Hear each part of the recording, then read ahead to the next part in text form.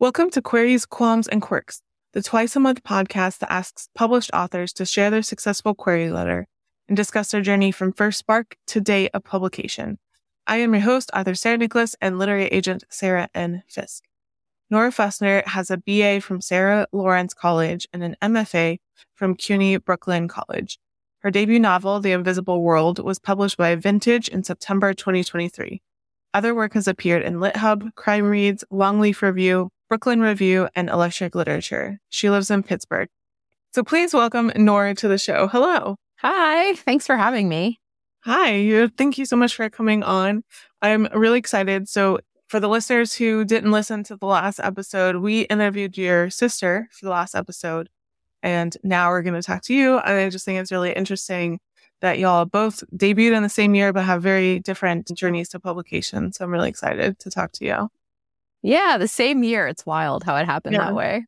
All right. So we are going to talk about your journey to publication, and we're going to start by going all the way back to the beginning. When did you first start getting interested in writing? And then how long did it take before you started getting serious about pursuing publication?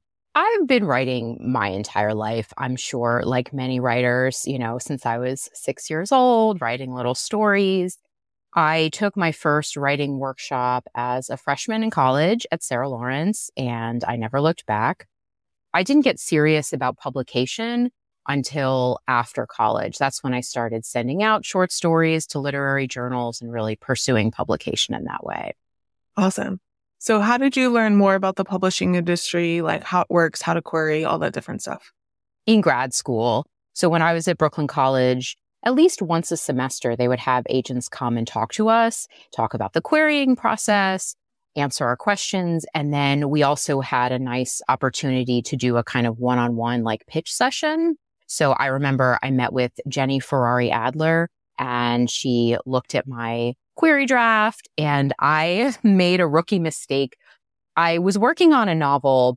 I brought her the second chapter because I was not happy with the first chapter. I was still like, no, I need to revise it. And she was very nice, but she was like, yeah, I'm not going to read the second chapter of your book. Mm-hmm. Like you have to send me the first chapter. So that was my first important lesson. So that's when I learned about, how to write a query letter and all of that. Awesome. So then what happened? Can you break down for us your journey from then to signing your first book contract? Yeah. So I was working on a novel in grad school. That was my master's thesis. After grad school, I continued to revise it for a year or two, and then I started to send it out. And I queried for probably 2 years. I reached out to all of the agents who had come, to Brooklyn College, who I had met with, and I did a lot of like cold querying. I got close with an agent, and then she ghosted me. And that was the kind of final nail in the coffin, unfortunately. Like I'd been at it for 2 years. Yeah. And then, not hearing from this person right before, quote, the call, I couldn't do it anymore. In retrospect, that book was not done. I mean, I think one of the most important lessons I learned is that just because you are sick of something doesn't mean it's actually finished. So in the meantime, while I was querying that book, I was working on The Invisible World, and I wrote it for like 7 or 8 years, just really focused on it. And then I started the querying process before the book was done by going to conferences again and paying for these pitch sessions with agents just to get some kind of initial feedback. How is it, how is it coming across? Is my elevator pitch solid? That kind of thing. And I met one really nice agent at BinderCon, which I don't know if that even exists anymore, but she ended up asking for an R&R. She didn't end up signing me, but it was like I made really good revisions. The book definitely got better because of that. And then in the summer of 2019, I had a really, really boring temp job. I had to be there 40 hours a week. I think on an average week, I had about 3 to 5 hours of actual work to do. Mm-hmm. And so I used all of that time to research agents and put together these queries. I made this list of 25 agents who I was confident would be at least interested in the book based on what they said on their Twitter profiles and, agency pages. And so I queried all of those agents by Labor Day, and then my agent was in that stack. Awesome. So then you signed with your agent, and then did you go on sub right away? Did you revise before you went out on sub? No, we revised for, I think, close to a year.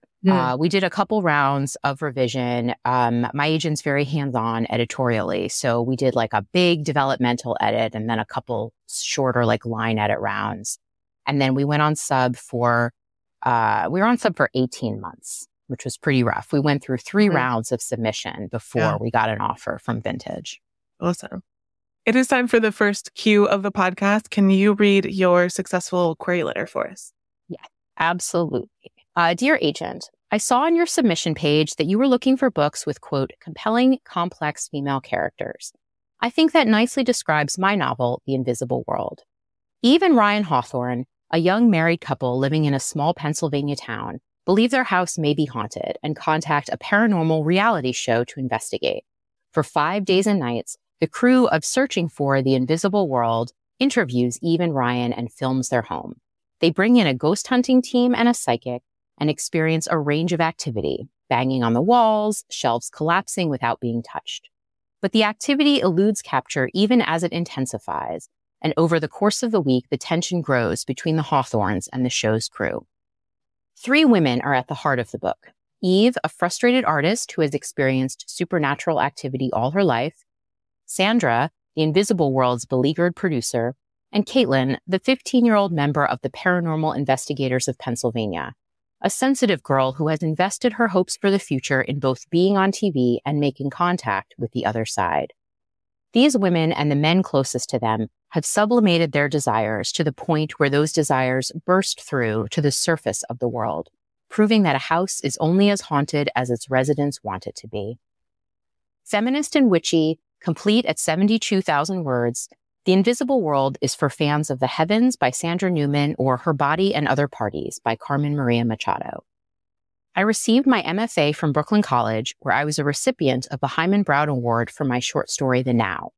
My story, Like Disaster, was chosen as a top 25 in Glimmer Train's Short Story Award for New Writers and was subsequently published by Longleaf Review.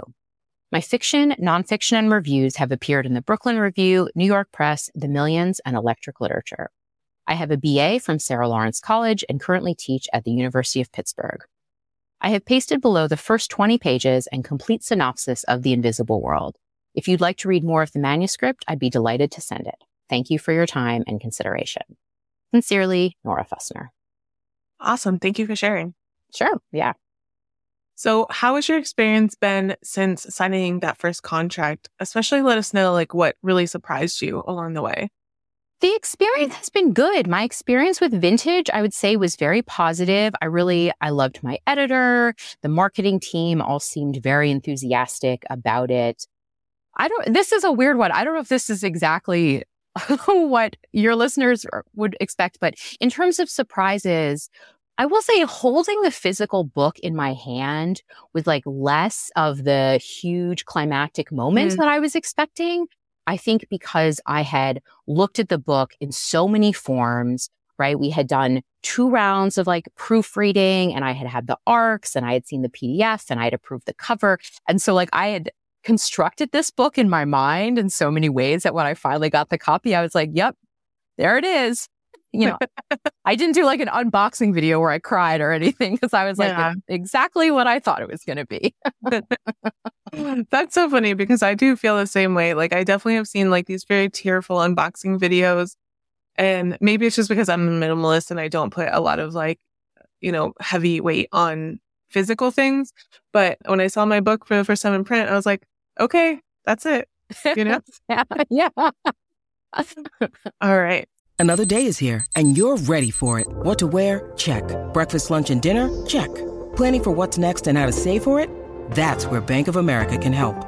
For your financial to-dos, Bank of America has experts ready to help get you closer to your goals. Get started at one of our local financial centers or 24/7 in our mobile banking app. Find a location near you at bankofamerica.com/talktous. What would you like the power to do? Mobile banking requires downloading the app and is only available for select devices. Message and data rates may apply. Bank of America N.A., member FDIC. Okay, it is time for the quick round. I call it author DNA. Are you a pantser or a plotter? Pantser. Do you tend to be an overwriter or an underwriter? Overwriter. Do you prefer to write in the morning or at night? Morning. When you start a new project, do you typically start with character, plot, concept, or something else first? Concept. Do you prefer coffee or tea? Tea. When writing, do you prefer silence or some kind of sound? Silence. When it comes to the first draft, are you a get it down kind of person or a get it right kind of person? Get it down. What tools or software do you use to draft? Only Pages, because I like how it's not quite as invasive as Microsoft Word. Do you prefer drafting or revising more? I think I prefer drafting, but I know that the real work is in revision. Do you write in sequential order or do you hop around? Mostly sequentially. And final quick round question. Are you an extrovert or an introvert? Oh, introvert, definitely. All right. Now we're going to talk about the second Q of the podcast. What were some of the qualms or worries that you had on your journey? And do you feel like they were realized or you overcame them, or how did they shake out? I was definitely worried going into publication that my book was just going to kind of disappear in the sea of books that come out in the fall. I was really excited for the fall release, but then I realized I was literally competing with Sadie Smith and Lauren Groff and all of these like huge books at the same time. And in fact, my book, as happy as I am with how everything went, my book was on no most anticipated lists and it was on no year-end best of lists. And so in that way, my fear sort of came true. I got a really wonderful review in the New York Times Sunday Book Review, which was great. But other than that, literally nothing. I didn't get local coverage in the newspaper in Pittsburgh or anything.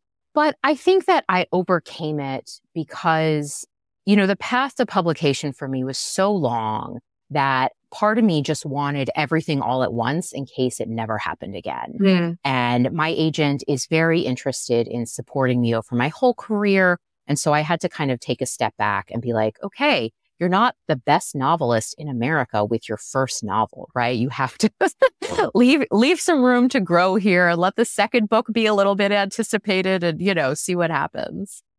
Nice. And the third Q of the podcast, do you have any writing quirks? Is there anything about your writing process that you think is kind of different or interesting or unique?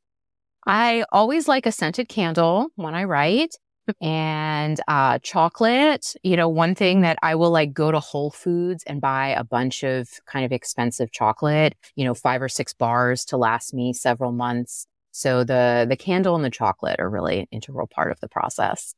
Awesome. You're actually the second person to mention a candle. The first was Mia Monazala. Oh, nice. Yeah. When you were in the lowest parts of your journey, what kept you going and why did you stick with it?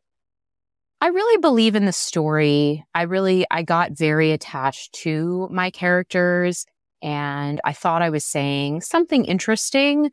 I mean, at the lowest parts, I thought I was saying something idiotic, but deeper than that, I really felt like I do have this story to tell. And so sometimes you have to just write for writing's sake, even if no one's ever going to read it. Yeah. Do you feel like you made any mistakes along the way that you'd like to, let listeners know about so maybe they can try to avoid the same ones?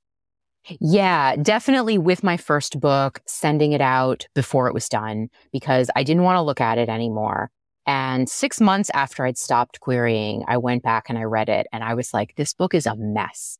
And it's amazing that an agent even wanted to have the call at all, whether she ghosted me or not, because this book is a mess.